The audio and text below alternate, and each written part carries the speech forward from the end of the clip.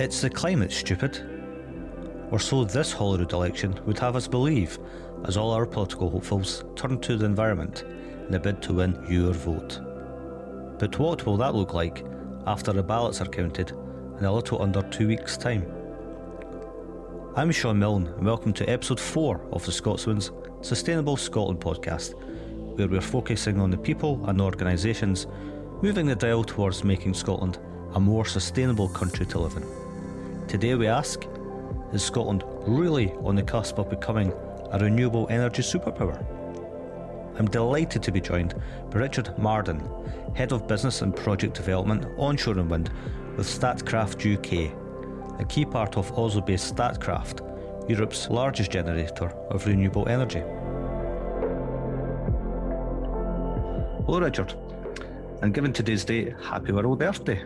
Hi Sean, and thanks for inviting me on to chat about Statkraft and talk about what we're doing in the UK and Scotland in specifically. And yeah, what great timing. You know, it's Earth Day, there's a summit going on in the US. Joe Biden is now embracing this climate crisis when his predecessor ignored it. So, and the UK government has just, embraced the sixth carbon budget earlier this week as well, which is setting some pretty dramatic targets for sort of 78% of emissions by 2035. So, yeah, what an exciting time to talk about what we're doing and what the whole country can do to fight this battle against climate. So, yeah, thanks again for inviting me along.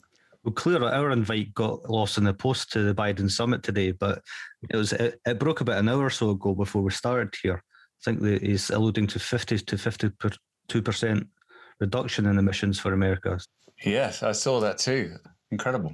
And that's something that caught my eye on your company's website in terms of the direction of travel it's going in. It says, Statkraft envisions a world that runs entirely on renewable energy. We believe that renewable energy can power every industry, every business, every community, and every home. Now, notwithstanding what we've just said about the people working towards that, that's still a pretty bold and ambitious statement. So for maybe those people who are unfamiliar with Statkraft, can you tell us a little bit more about the company, its size, its direction of travel, what it does, and how it can really, like these other countries, deliver on that vision?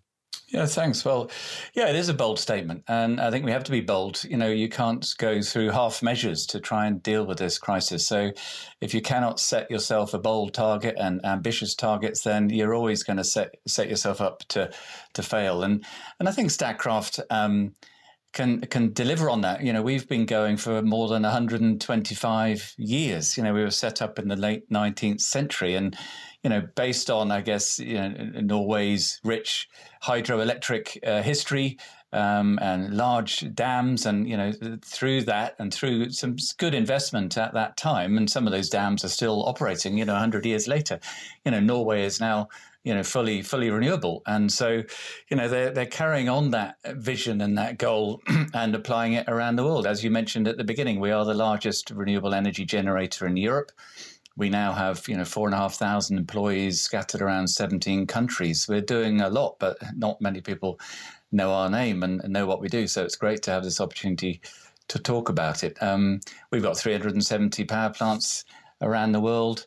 And we've just recently completed the construction of Europe's largest onshore wind project in Norway called Fusen, which is 277 turbines. So that's a significant development up there. And, we've been in the UK for more than 15 years as well. So we're long-term investors with an investment grade rating being owned by the Norwegian government. And we're here to invest in the UK. We've already built 3 wind farms in Scotland, and they're operating now successfully. There's 2 in construction at the moment. And since 2019, where we've really, probably 2017 is when we've really ramped up our efforts once again, due to, I guess, after following the bit of a hiatus of policy in 2015 and all that stuff around Brexit and scrapping the subsidy, we've really ramped up from 2017, and our Scottish office has tripled in size since 2019.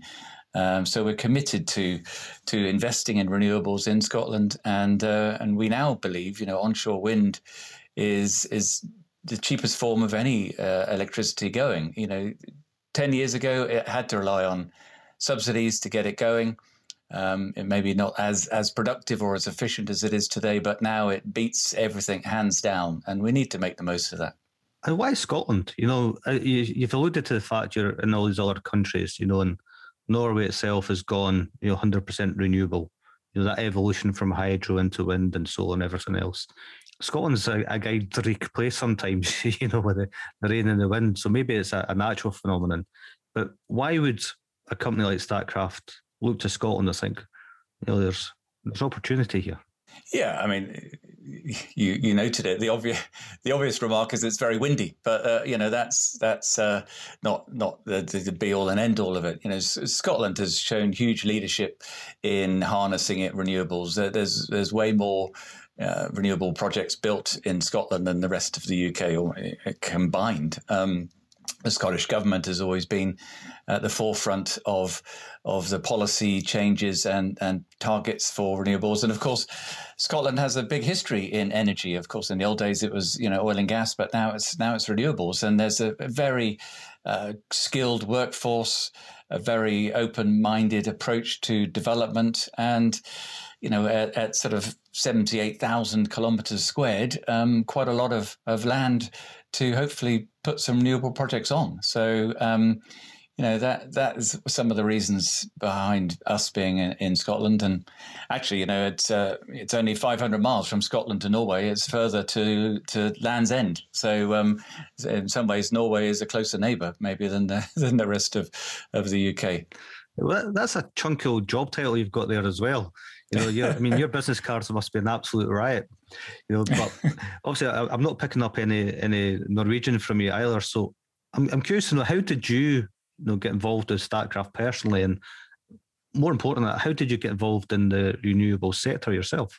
Yeah, no, you can tell from the accent that I'm not Norwegian or not Scottish either. But no, I've where do I start? I suppose I've been in power and infrastructure for more than 30 years. I sort of graduated in engineering in the late 80s, worked in 10 or so countries around the world, and then probably discovered how exciting kilowatts were in the early 90s. Worked for an American power company across Eastern Europe, trying to, when they were deregulating and trying to clean up their industry across sort of Hungary and Bulgaria particularly, and looking at some pretty nasty coal plants and oil plants and coal mines, and hopefully, and I think that's true, that none of those are operating now.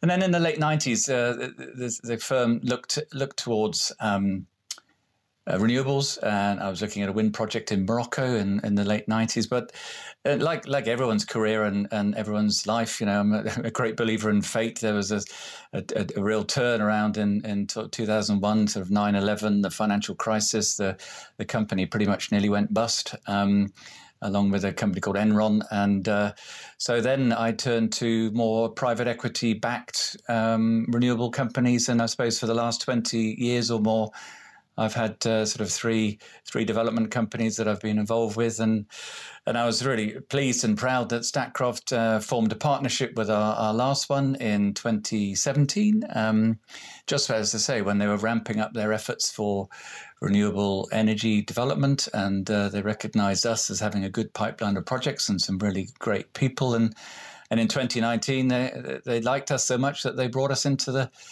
fold, and me and my team joined Statkraft. So, I've been in renewables and wind for more than 20 years, and crikey, what a change it's been. I mean, in that time, the installed capacity of onshore wind has tripled. We've got more than sort of nearly 9 gigawatts across Scotland now, compared to maybe a couple of gigawatts in the beginning of this millennium. And also, as I say, the scale of it is phenomenal. In the 10 years ago, maybe one turbine might produce enough power for 1,000 households, and now it's more than 4,000 households. So the scale of the turbines, and by the way, as I mentioned earlier, at a lower cost. We don't need a subsidy anymore. The technology has advanced so much that we can stand on our own 2 feet. Was it a real leap of faith for you to get involved, or did you always have this vision that this was always going to be the direction of travel, that something would have to be done about our energy supplies, because I remember the days when people would kind of scorn renewable energy and say, "Oh, there's never going to be enough wind. There's never you can't predict the tides, all these kind of things," and just try and stick with coal, stick with oil, stick with gas. But I mean, 20 years is a long time to be building this forward. Well, and it hasn't been easy. I think it was probably. And again, I worked on a couple of hydroelectric schemes in Sri Lanka and in Uganda, and I saw how good that is. They're not without their environmental issues at all. But I think it was probably in the 90s when I was walking around Eastern Europe and looking at these really badly polluting coal-fired stations and oil plants and coal mines, and I thought, hang on, this can't be the way we carry on. And even then, in those days, gas was talked about as being the clean fuel, but that's clearly not without its problems too. So, and you're right. And it's only in the last 5 years that we can actually stand up and really talk about renewables and wind, and not have to be sort of so defensive, because everyone would talk about the intermittency, the high cost, and the subsidy, and but you sort of need that. There's been more subsidy poured into the coal industry, the car industry, the oil industry, and that's needed to get things off their feet and stand on their own 2 feet. So it's great now to be able to come on things like this and actually talk about all the positives and not have to be quite so defensive about how we needed that sort of subsidy to get us going. The 10 years up to sort of 2010 and beyond were pretty tough, but still, projects got done. And what's great now is that more projects are being built now the subsidy has been removed. There was a couple of years that we lost, 2017 to 2019 was a bit of a hiatus, but now things are ramping up, and that's exciting, because Scotland now has pretty much all of its electricity coming from renewables. I think 97% or something, but that is only a small part of the battle, because obviously electricity is maybe only 22% of the energy consumption for Scotland. So heat is nearly half, and transport's maybe a quarter. So the next stage is to start addressing the heat use and transportation, and that's where we can still play our part. Scotland's got a great resource. I'd say less than. I talk about the landmass of 78,000 kilometres squared. And before everyone worries about wind turbines being plastered everywhere, we do a very detailed assessment of that landmass. And literally only 10%, or probably less than 10% of that landmass can be used for wind farms. There's so many constraints with national parks and airports and cities and roads and areas of high ecological value and peat, and the grid connection is important. So, there's only less than 10% of the country that can be developed, but we've still got more to do, and we can do that to help then bring down those levels in transport and heating in terms of the reliance on fossil fuels. That trade-off, though, I mean, that's a very important point that you raised, because for some people who marvel at the sort of technology behind a wind turbine, for every one of them, there's going to be somebody else that thinks it's a blight on the landscape. How hard do you guys need to work to get that balance of sort of nature and benefits in terms of what we're trying to achieve for carbon zero, etc.? That is part of our challenge. Let's say skill. It's tough. Yeah, absolutely. And, that's why a wind project would take, or wind probably takes longer than most, but let's use wind. I know that best of all, easily 5 years to take a project through the process. We have detailed desk-based screening of all the constraints. We then would need to do 2 years of bird surveys and ecological surveys. We spent easily more than £1 million on pulling together an environmental impact assessment, high levels of consultation with local people, and scoping and then rescoping, and then eventually the planning application is made, and then it can be another couple of years before that gets decided upon with multiple variations along the way. So these projects don't just suddenly materialize overnight. And what's key is that the government consistently surveys local people and, well, the people to gauge their view. And less than 10%, maybe 7% in the latest stats actually oppose onshore wind, and way more than 3/4 support it. So there's a high level of support for onshore wind. And people know that, we need to do something. So there will always be people that have concerns, and we try to address those as much as possible. There will always be people that probably would rather we weren't there. But, we have to balance the economic benefits and environmental benefits against the impacts. And what we do is actively support community benefit schemes, and we're looking at broadband initiatives to try and connect rural communities to broadband.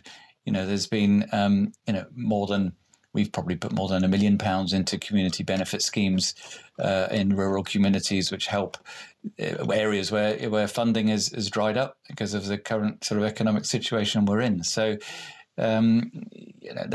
we try and bring as much as we can, and notwithstanding also that we support local content and significant amounts of Scottish businesses, construction companies, aggregate firms, and plant hire can benefit from this. And so there really is an economic benefit nationally and locally.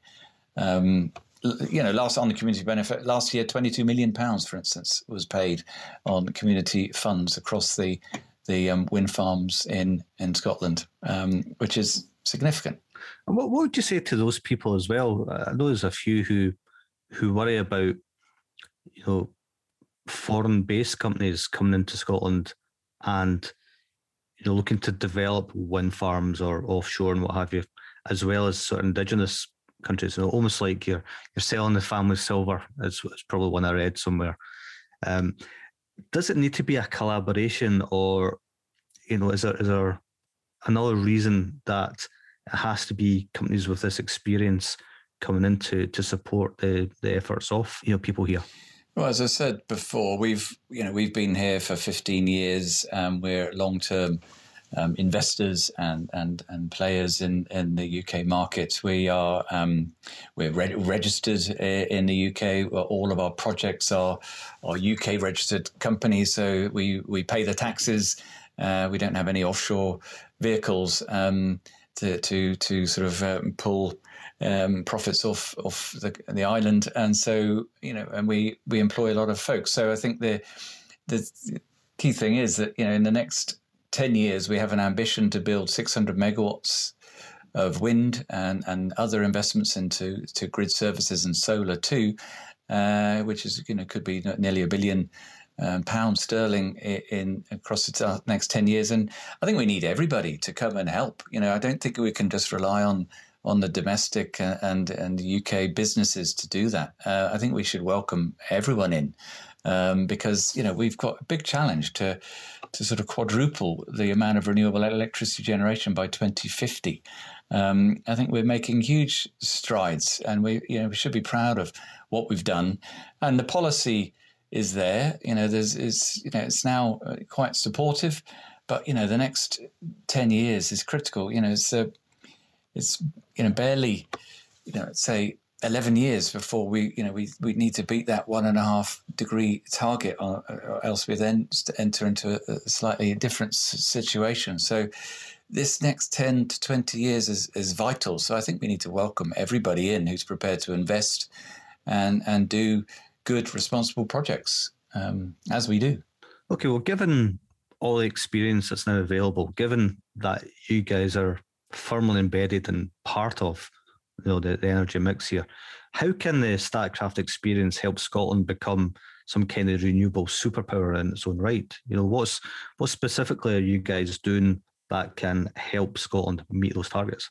We're just doing a number of things. I've talked about wind a lot because that's what I know most of all, but my colleagues will probably not thank me if I don't mention some of the other great work that's going on. For instance, we're investing £20 million in a project at Keith in Moray, and it's the UK's first commercially funded grid stability project. And this is going a long way to trying to make the grid and the infrastructure 100% renewable, because everyone will say you can't rely upon wind or solar because it's intermittent and we always need gas or nuclear to prop up the system. But these facilities, and I don't know anywhere near half the technical background to it all, but these are very clever facilities that almost simulate a large thermal plant being on the system and can stabilize the grid when maybe the wind isn't blowing and the sun isn't shining. So we're putting £20 million into that project in Keith, and the equipment's being built in the UK.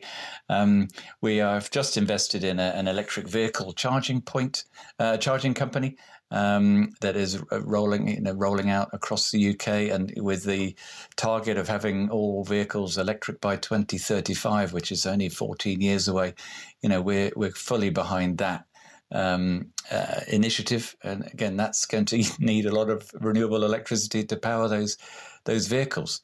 We're also have just recently invested and bought a company called Solar Century, which is probably the largest solar powered company across Europe, maybe even the world. And so our solar activity across England now has increased significantly. So we're committed here to invest in any renewable and sustainable business that will help us meet those targets. The net zero by 2050 in Scotland by 2045, I think it's achievable. But, we need to really put our best foot forward and significant amounts of capital, which is available. And, we need to address this. I think the interesting thing is, now we've sort of got, hopefully, the COVID pandemic behind us. Let's hope it is, and we're beginning to see the light at the end of the tunnel.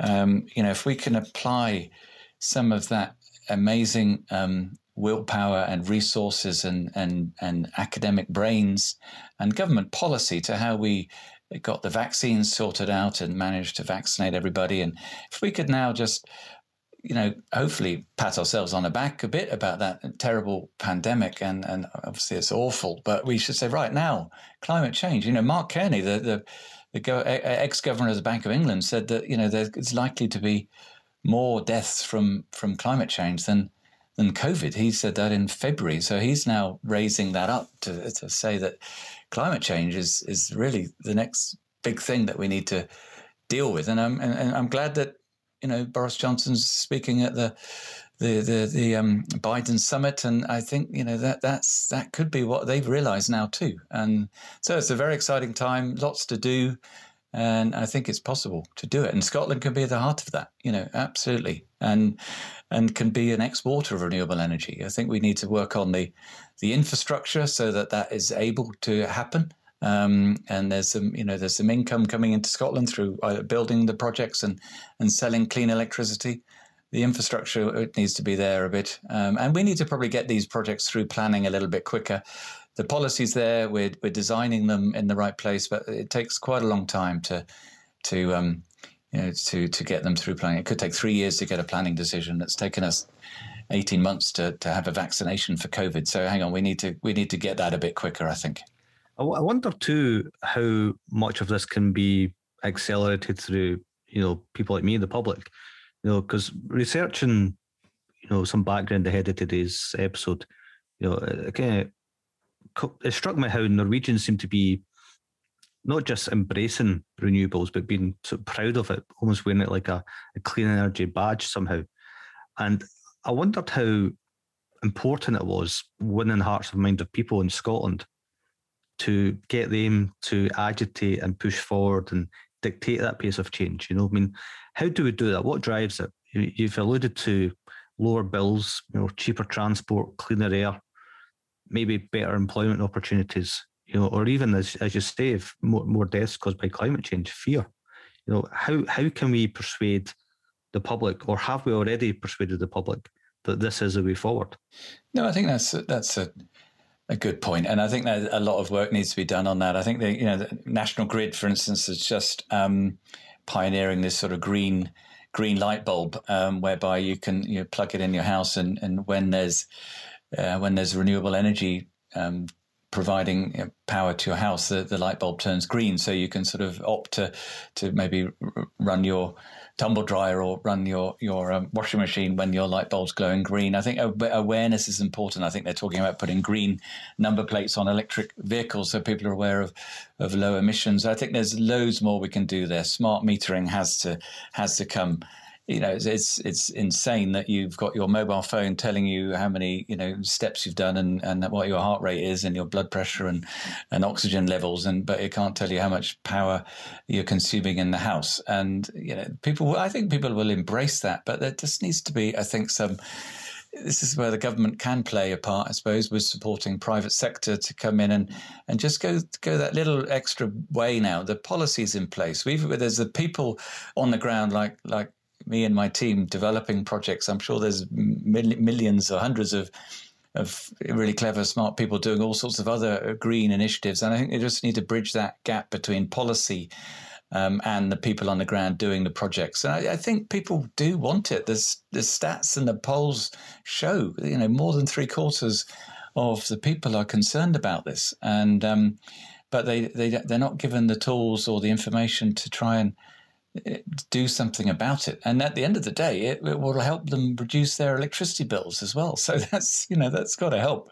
And so I think there just needs to be I don't know whether it's a task force or, again, maybe a lot of these lessons from COVID can apply. We just need to get a dedicated team to really bridge that gap and try and kickstart, that our action, which is because domestic heating and transportation, are the areas to attack. A lot of people talk about air travel, and that is a bad thing, of course. But air travel is not such a huge percentage of the problem. It's our homes, inefficient homes, and perhaps transportation. Hydrogen is certainly something Statkraft's investing in as well, and that I think it could be a game changer for long distance freight and shipping. I think that is going to happen, but I think it's the domestic homes and the heating of that and the industries which I think needs a lot more attention on. Specifically on homes and the heating homes, where are the main problems there? Is it the fact we're still building in the same way? Is it the fact we're too slow at retrofitting?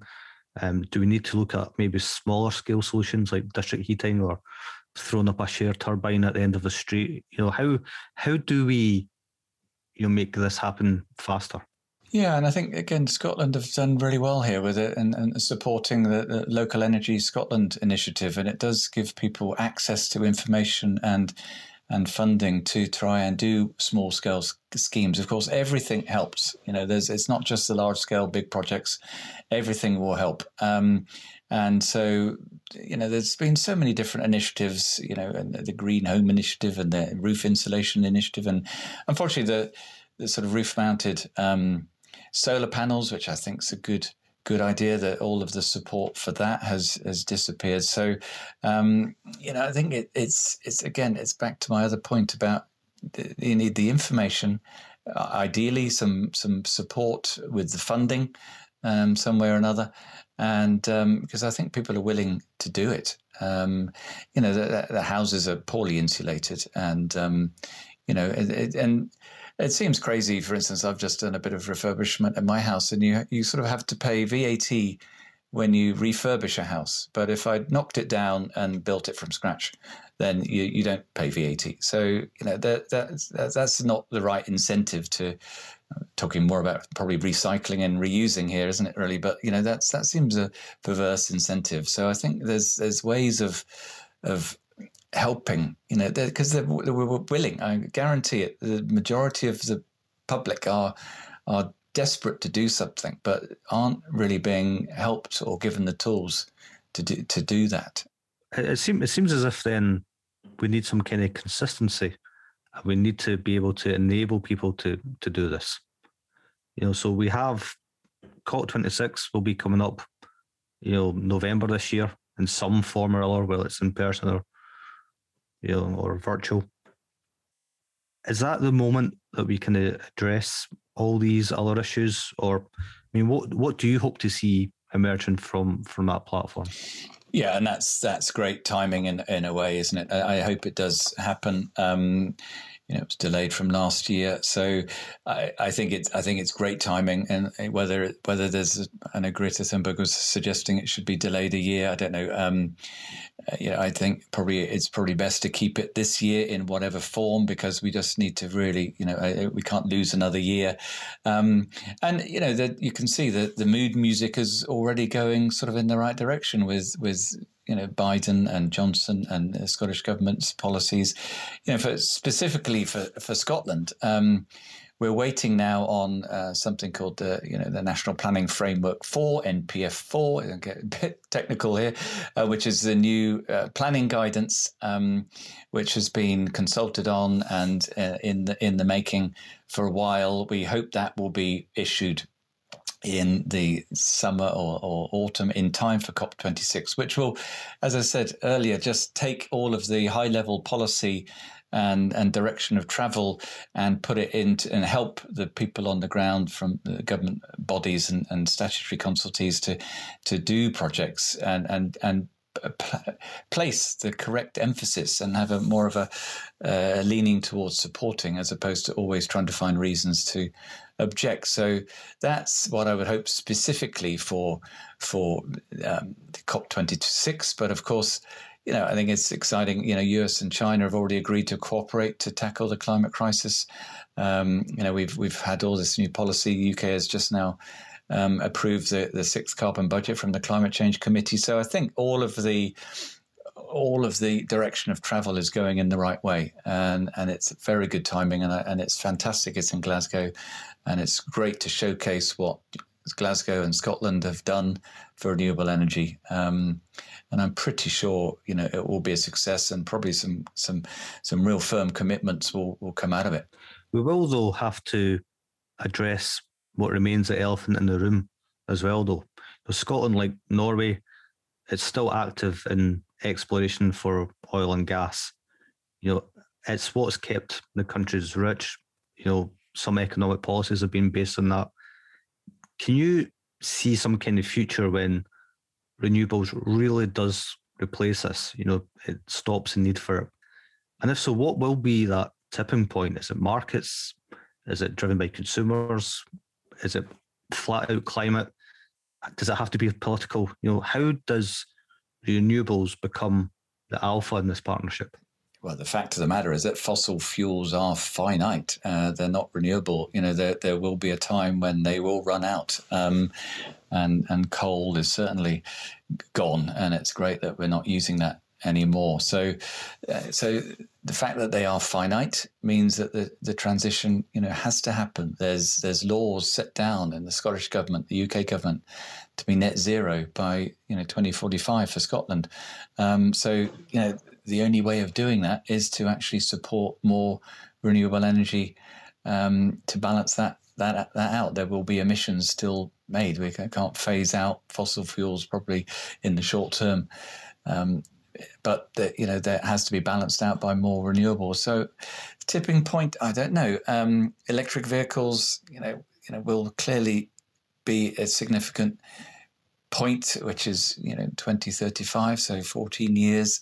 I think there will be a steady progression and a phase out of oil and gas. And certainly when we hopefully use less plastics. And as renewable energy gets cheaper, and as I say, onshore wind is significantly cheaper than any other form. And now with the turbines that we have, especially the taller ones, probably 4 times as productive in terms of electricity output. So that has happened. It's already happened. Perhaps we've already gone past the tipping point. Perhaps we're heading that way. There's no coal generation in the country at all. That was the tipping point. Coal doesn't exist anymore as a form of power generation. That's fantastic. I guess that's part of the point, though. They're still given an approval for, coal extraction in England. You have, licenses still being granted for exploration in the North Sea. So your point's absolutely right. The way coal was used isn't there anymore. And for some reason, this has been approved. Oil and gas will run out. You're absolutely right. It's finite. But it seems at odds with the desire to reach these carbon net zero levels to then agree new exploration on top of what's already there. Some people might want to wait until the oil and gas runs out in the fields that already exist.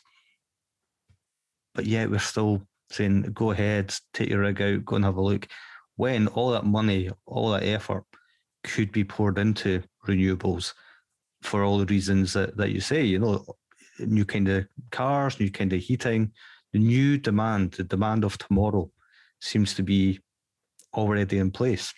Yet some people are still looking backwards. Yeah, no, you're absolutely right. And although I talked about, government policy all being, very positive, there's still, a reasonable minority of people within government that are very skeptical that renewable energy can deliver 100% of what we need. There's clearly, coal lobbies, oil and gas lobbies, especially in the US, and this will be, a huge challenge for Biden in the US, of course, and that's what Trump, did the opposite. So I'm not saying, I'm not saying this isn't going to be difficult, and I think you're right. Some of these decisions seem to be at odds with the policy, and hopefully the Prime Minister will be explained that's the case, and might change, and maybe that COP26 could be that trigger as well. So hang on, how can you do this on one hand and do this on the other? Doesn't make sense. So, but they've a decent majority at Westminster. Those minority of the government MPs that maybe support coal and oil and gas and hate renewables, perhaps their voice will be heard less. And once Johnson's got this pandemic behind him, he can really focus on this and realize that it just doesn't stack up to do this. It's not in keeping with what we need to do. So that could be the next thing in the next 2 or 3 years that they really need to get their heads around. I think you're bang on in terms of that narrative politically as well, because here in Scotland we're in the grip of the Scottish elections. We're only a couple of weeks away from casting our votes on May the 6th. I'm curious. I mean, it's been dubbed the climate election because the amount of chat that's now ongoing about, reaching net zero. It's new black. Everybody seems to have on their lips renewables. How heartened are you and your colleagues in the industry about the fact that it has become so prominent in such a major political campaign? Absolutely. It's fantastic. And I've seen some of that and heard some of that. It's great from all sides of the political spectrum. It probably may not happen quite so much down south, but certainly in Scotland, that's fantastic. Yeah, exactly. It goes back to what I said maybe right at the beginning. And when I started out my career in the early 2000s, you were constantly battling against, naysayers and technical experts who say this can't be done, and what are you doing? This is all sort of where are your sandals and your beard, and this is just not going to work. Now for it to be embraced, and even big companies, even the oil majors are now stepping into it. So it's sort of a bit again strange that they've suddenly pretending to be so green, but at least they're embracing it, I guess. So everyone wants a piece of it, which is very heartening. But we just need to translate that into action. And I think what's beginning to emerge now is in replacement for the subsidy is that these large energy users, are beginning to want to contract for the power purchase agreements, which I mentioned. So they want to put in place, long-term contracts to buy green electricity, and it might be a little bit, higher than the current market price, because obviously the market price of electricity is very volatile. It dropped hugely, when the economies slowed down last year, and so they used to just buy electricity in the short-term market and make the most of it. But now you can lock in a 10 or 15 year power purchase agreement at a pretty decent price, and it's 100% green. And we're finding more and more of the large energy users are doing that, which is also very heartening. And so if you've got an investment grade,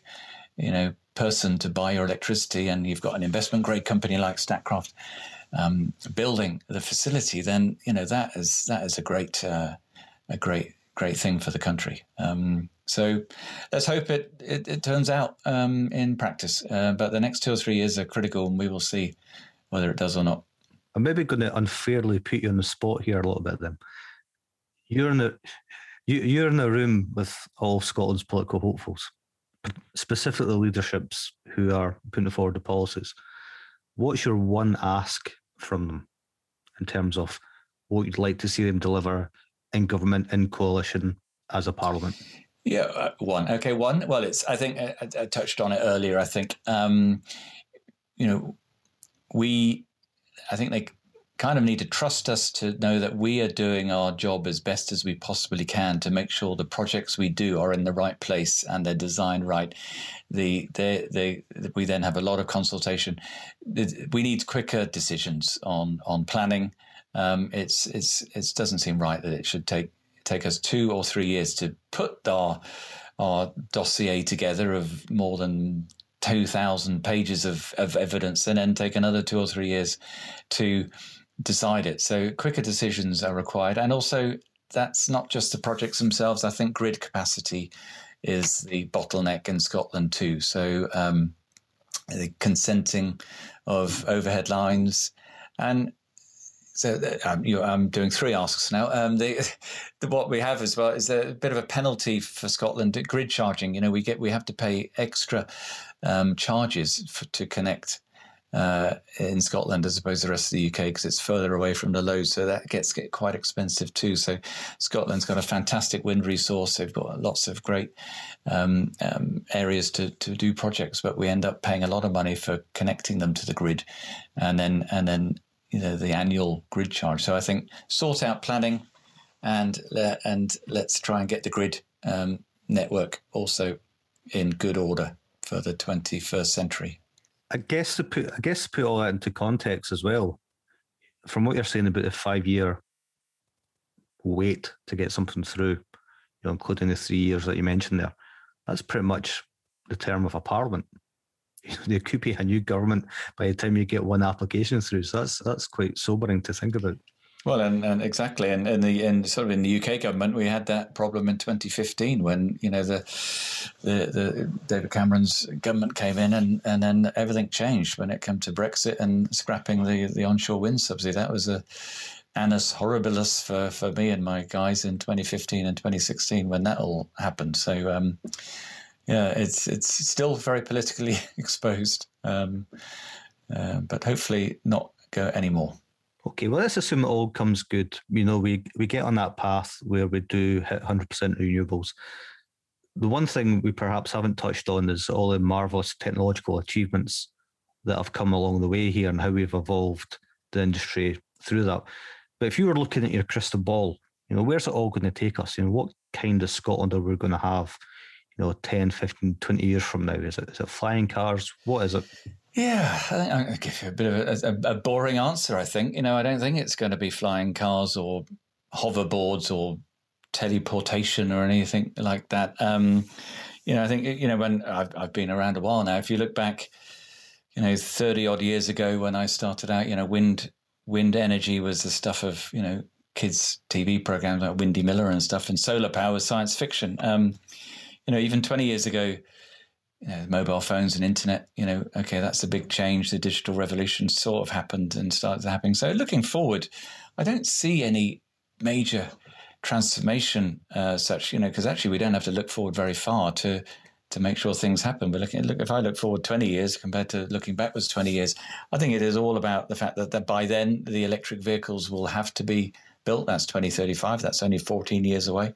I think smart homes, smart meters, smart homes, using the internet to try and power our homes more efficiently, that has to be an everyday occurrence. And, you have to be sort of shamed if you don't have a smart meter and you haven't got an app and you haven't remembered to turn off your boiler when you go out the house.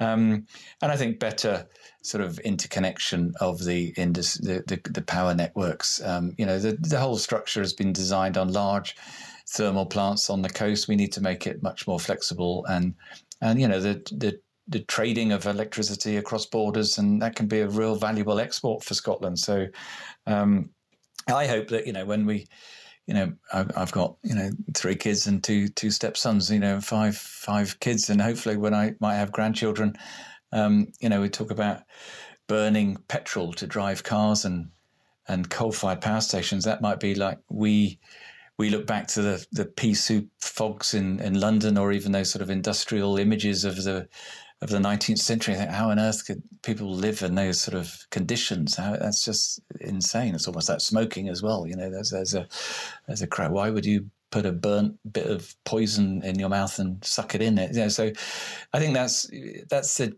mindset change. And so electric vehicles, smart meters will be everyday things. So I'm afraid I can't come up with some wacky invention like flying cars. Sounds too dangerous to me, but I think that's all we need to do, is just use that as the smart meters, electric vehicles, better transportation of electricity around the markets, and hopefully then we get to our targets, which I'm sure we will by 2045. Well, I'm still trying to get my head around the fact that we can chat to each other like this, hundreds of miles away from each other. Unfortunately, that's all we have time for this episode. So a very, very big thank you to Richard Marden, Head of Business and Project Development, Onshore and Solar for Statkraft UK. Also thanks to today's producer, Mark Wilson, and to editor, Stephen Emerson. Mostly, of course, thanks to you all for listening. If you've any comments, ideas or suggestions for future episodes of the show, please just drop us a line or message us on Twitter @TheScotsman. And please do subscribe to Sustainable Scotland, wherever you get your podcasts.